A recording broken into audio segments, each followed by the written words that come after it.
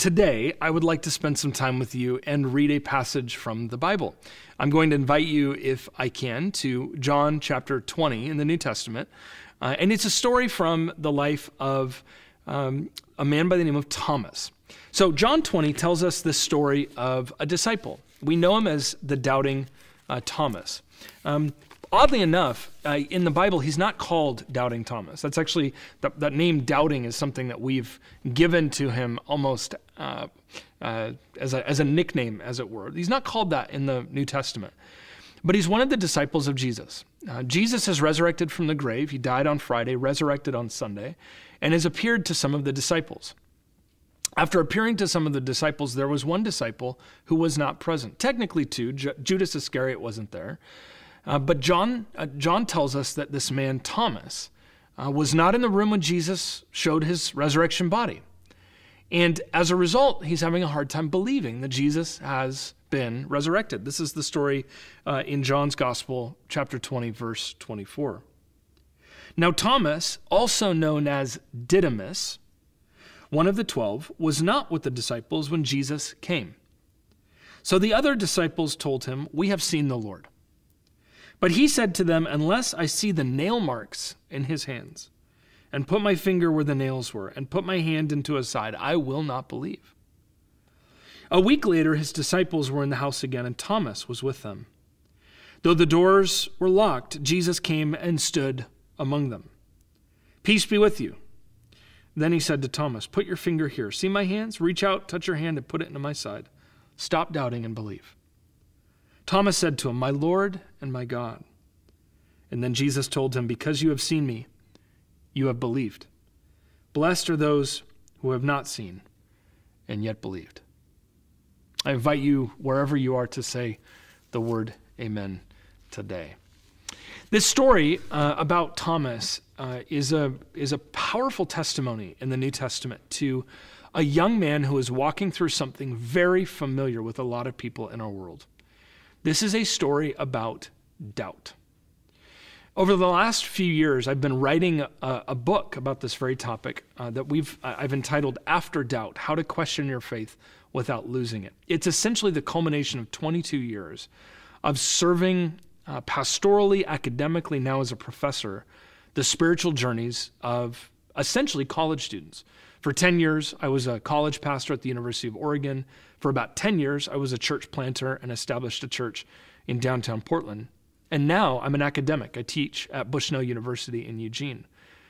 And as a result of sitting in the front row for the last 22 years, of watching the young come of age and begin to develop their own faith, I've also seen a lot of people walk through doubt and another experience that we call deconstruction. Often we doubt our faith. We struggle with doubt for a variety of reasons. For example, when we begin to see that the church is imperfect, we begin to see injustices in the church, or we begin to experience awakenings that maybe our heroes in the faith weren't everything we thought them to be. For some of us, we've been hurt by the church. For some of us, we have belief structure issues. We have a really hard time simply believing that Jesus is who he says he is. Now, there's a whole variety of reasons that we walk through doubt. But what I want to do today is just for a few moments invite you to see doubt as a legitimate space to encounter God.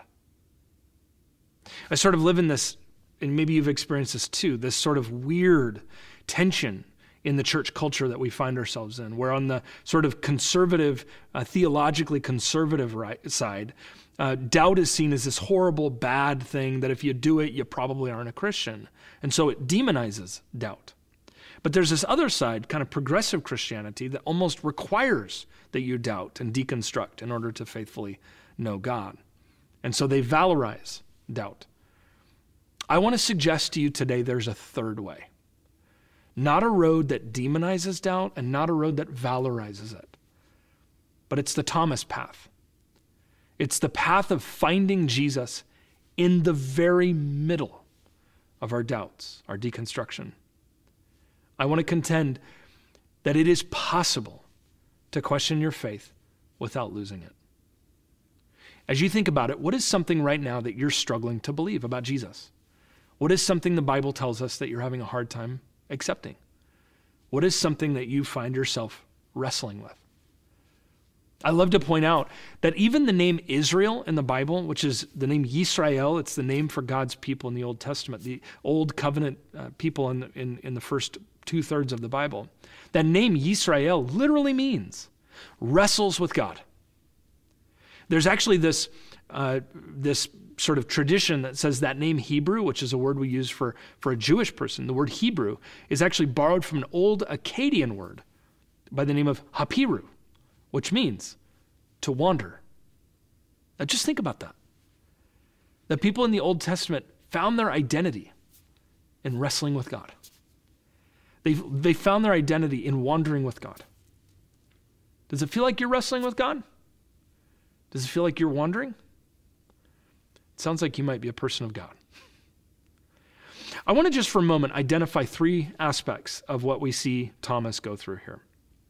And the very first thing I want to identify, just briefly, is that Thomas doubts. Now, we need to keep in mind that Thomas has spent the last 3 years following Jesus. He has seen miracles. He saw the dead raised. He saw the fishes and the loaves multiplied. He saw some incredible miracles. Can you imagine that? He'd seen all these things. Can you imagine what it would be like to see those experiences with Jesus of 3 years? Imagine that. And yet we see here, despite the fact that he's had these experiences of seeing miracles, of seeing the dead raised, of seeing people healed, he still doubts. In a way, I've had people say to me, I wouldn't doubt if God would just show himself to me. And my response is, tell that to Peter. Tell that to Thomas, who saw these miracles and yet still struggled with doubt. And so Thomas, he had believed and walked with Jesus for 3 years. He is doubting now. It's not that he hasn't had a powerful experience. Even in the midst of his faith, of seeing powerful, incredible things, he is struggling with this reality called doubt. Now, I want to differentiate for a moment. I want to differentiate the difference between what I call healthy doubt and unhealthy doubt. Okay? I ask the question, why is somebody going through doubt? Why is somebody walking through deconstruction? When I'm sitting with somebody, one of my students, for example, who's beginning to wrestle with what the Bible has to say, they're having a hard time believing it, they're going through some season where they're kind of pulling apart their faith. One of the most important things I can do is simply ask them, what's your goal? Why are you doing this? Because ultimately, sometimes actually, we go through doubt and deconstruction for really good reasons. In our moment in history, for a lot of us, we see places where the church has done things that are not good. And friends, that should cause us to want to deconstruct false forms of faith. It should cause us to want to get down to the real, to the right, to the good. A lot of people that are walking through doubt and deconstruction right now, I don't actually think are doing it because they're walking away from Jesus. I think a lot of people are doing it right now because they're actually looking for Jesus. My wife and I grow these tomatoes in our backyard. They're proof of God good tomatoes, Oregon tomatoes in the summer. Listen, it rains 9 months out of the year here for this one reason, so we can grow these tomatoes. And we grow these incredible tomatoes in the summer. And almost always in the summer, we'll have somebody come over for dinner, we'll serve our tomatoes, and there will often be somebody who says, well, I don't like tomatoes. And I'll say, well, I want you to eat my tomatoes, and I'll serve them tomatoes anyways. And guess what they'll say? They'll eat my tomatoes, and they'll say, my gosh, I love tomatoes. And all of a sudden you learn something. People don't hate tomatoes, they hate fake tomatoes. I actually think a lot of people, a lot of young individuals in our life, people that we know that are wrestling with doubt and deconstruction, more often than not, are actually attempting to undo fake religion because they're hungry for God. And so when I'm sitting with a student and I say, why are you deconstructing? Why are you doubting? Why are you going through this? There are often really beautiful reasons why somebody is doing it. And often we do that because we want God. We don't want fake images of God. We don't want pretend images of God. We want God. That's good doubt. That's good deconstruction. When we begin to question false ideas we have about God that are not true, that is good. But there is, of course, another side to deconstruction and to doubt. It's the dark side. Because sometimes the reason that we're doing this is not because we're trying to get to Jesus. Sometimes we do this because really at the end of the day, we're just tired of the Bible telling us what we don't want to hear. And sometimes we're undoing what the Bible has to say, frankly, because we just want to be able to sleep with who we want. And sometimes we do it simply because we're tired of having somebody give us instruction that we don't want to hear. And I hate to say this, and I don't mean to be crass, but you will end up getting what you want. If your desire is to doubt, deconstruct simply because you're looking for a way to get what you want, you're going to get it. In fact, Jesus is always walking around and saying to people, what do you want? And the reason he says, what do you want? Is because God partners with people's will. In fact, we have a word in the Bible for people getting what they want. It's called wrath. And wrath is the idea that God gives us what we want, even when it's not a good thing, that he's that generous.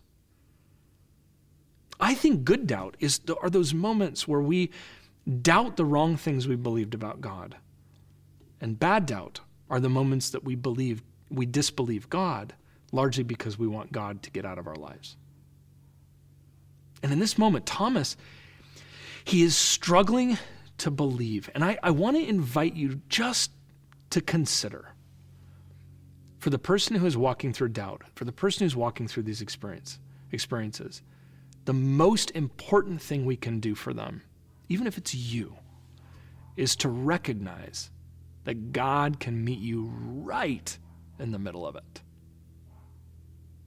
The second thing I want you to see from this story, in line with the first, is not only does Thomas sort of go through this doubt experience, but in a weird way, Thomas trusts, but just in the wrong way. He trusts, but just in the wrong way. Now, you'll notice, did you see that it says Thomas said, if I see his side, if I see his hands, I'll believe. You know, if I can see these things, I will believe. This is in essence saying, give me empirical evidence that this has happened. That's a legitimate understanding. I know why someone would say that. But when you hear that, all of a sudden you realize we're not talking about somebody who doesn't believe anymore. We're talking about somebody who believes just in something other than Jesus. There was a book written a number of years ago by a guy named Michael Polanyi. He wrote a book called Personal Knowledge. It's this brilliant scientist who essentially argues that even the most scientifically objective, empirical act of scientific knowledge is at the end of the day an act of faith. That you cannot do science without trusting the process, without trusting the person under whom you're studying, without trusting your equipment, that even science demands this element of faith. And all of a sudden we learn from the Thomas story that doubt for Thomas is not that he doesn't have faith, it's that he believes in something else. He had believed in Jesus, but now he believes in his eyes. He believes in the evidence. He believes in what he sees. You see, the person who's walking through doubt has not lost faith. They have just transferred their faith to something else. Often when people cease believing in Jesus, they've got to put their faith in something else. I've had a number of friends go from believing in God and moving to atheism. A number of friends who've made this decision. It makes me sound like maybe I'm the problem. I don't think I am. We live in a world where this is happening a great deal. But what I find is that when people stop trusting in Jesus, more often than not, they actually start trusting in themselves. You know, actually, when you go back to the very beginning of the Bible, isn't that exactly what the serpent told the man and the woman in the garden? God said, if you eat from this tree, you will die. And then the serpent comes along and he says, did God really say that? And then the serpent says to him, you're not really going to die. You're just going to be like God. And in essence, what the serpent is saying to the man and the woman is he's saying, don't trust in God's word, trust in your own. Do your thing. Listen to your own voice. You do you. The voice of the serpent always says, stop trusting in the words of God and trust in yourself. Even the fall in Genesis 3 is the result of somebody who has stopped believing in what God has said and has begun to believe in themselves. Thomas's problem is not that he does not have faith. It is that he has placed his faith in himself. The invitation here, of course, is not to trust in yourself. It is to trust in God, in Jesus, the resurrected Christ. Because it is possible to trust in the wrong way. You know, I years ago watched this hilarious video of a kid who had never done a trust fall. And she's standing in front of her dad, and her dad's behind her, and she's never done one, and he's explaining it. And she's standing right in front of her dad, and her dad says, "Okay, fall." But she didn't know you were supposed to fall back, and so she fell forward. She trusted, but in the wrong way. And Thomas, he's doing the trust fall, but he's falling onto himself. And the invitation for Thomas here, the invitation for Thomas is to begin once again to fall backwards. Why? Because we live by faith. We don't live by sight. We don't live by our eyeballs. We live by faith. And the third thing I want you to see from this story, and it's the most hopeful part of the story, is Thomas returns and he worships. Jesus shows up in the room. He shows him the scars on his hand, the scars on his side. And Thomas, what does he do? He falls to the ground. He cries out, "My Lord and my God." That's a very interesting phrase for people that study the New Testament, because it's essentially Thomas saying Jesus is God. And if Jesus is not God, it would seem odd that he wouldn't stop Thomas in his praise of him. But he doesn't stop him. He allows him to praise him. Why? Because Jesus knew exactly who he was. He was God. He was the divine Son of God, incarnate, sent here to serve and save the lost. And so when Thomas worships, Jesus receives it. What's so beautiful about this text is the invitation to us as the reader that in the midst of our doubt, Jesus shows up. In the midst of our doubt, Jesus pops up in the room. And I love in this story, he just walks through a wall, because in the resurrection body, you can apparently just walk through walls, which is awesome. And Thomas believes. Did you notice? Jesus waits an entire week before showing Thomas his resurrection body. Jesus is not terrified or worried or concerned about Thomas's doubt. He doesn't rush and drop everything he's doing to come fix a guy's doubt problem, because he's going to show up. And sometimes God doesn't show up as fast as we want, and he does it for a reason. Because sometimes God is just growing our roots really deep. Sometimes in doubt, what God is doing, he's frankly just growing us up. But even in that, a week, think about that. The disciples, 10 of them who believed in the resurrection and had seen the resurrection, made room in their midst for one whole week for somebody struggling with doubt. They didn't take this guy that was struggling and ostracize him and put him into some weird group where he's going to get some social engineering done to try to get his ideas right. The believing community makes space for a doubter. There are doubters in your midst. Don't shame them. Don't kick them out. Make room for them. Because here's what happens when you make room for a doubter and you patiently love and serve and care for people with doubts. Do you know what happened to Thomas after this story? The New Testament doesn't tell us. Only church tradition and history tells us. Thomas actually leaves this story and eventually becomes the very first missionary to go to India. Now, if you've ever had a friend from India who's from a Christian family with the last name Thomas, I actually have 2 friends who have the last name Thomas and love Jesus. There's a reason. There are 2,000 years of history of Christian generations and families that derive their faith all the way back to a doubter who went to proclaim the good news of Jesus in India. Stop seeing the doubter as a problem. See them as our future missionaries. In Matthew 28, Jesus goes up on a mountainside, and Matthew records that they go up to worship him, and some doubted. Jesus makes room for doubters in the worship of God. Sometimes we don't. Where do you find yourself in this? Are you wrestling with doubt? Are you wrestling with deconstruction? Are you pulling your faith apart right now? Why are you doing it? Ask yourself the question. Are you doing it because you love God and you want to know God more? Or are you doing it because, frankly, you just want to do your own thing? Are you wrestling with doubt? I want to invite you, if you are, see yourself in this story. There's room for you. This is not the end of your story. There's hope. Do you know somebody who's walking through this stuff?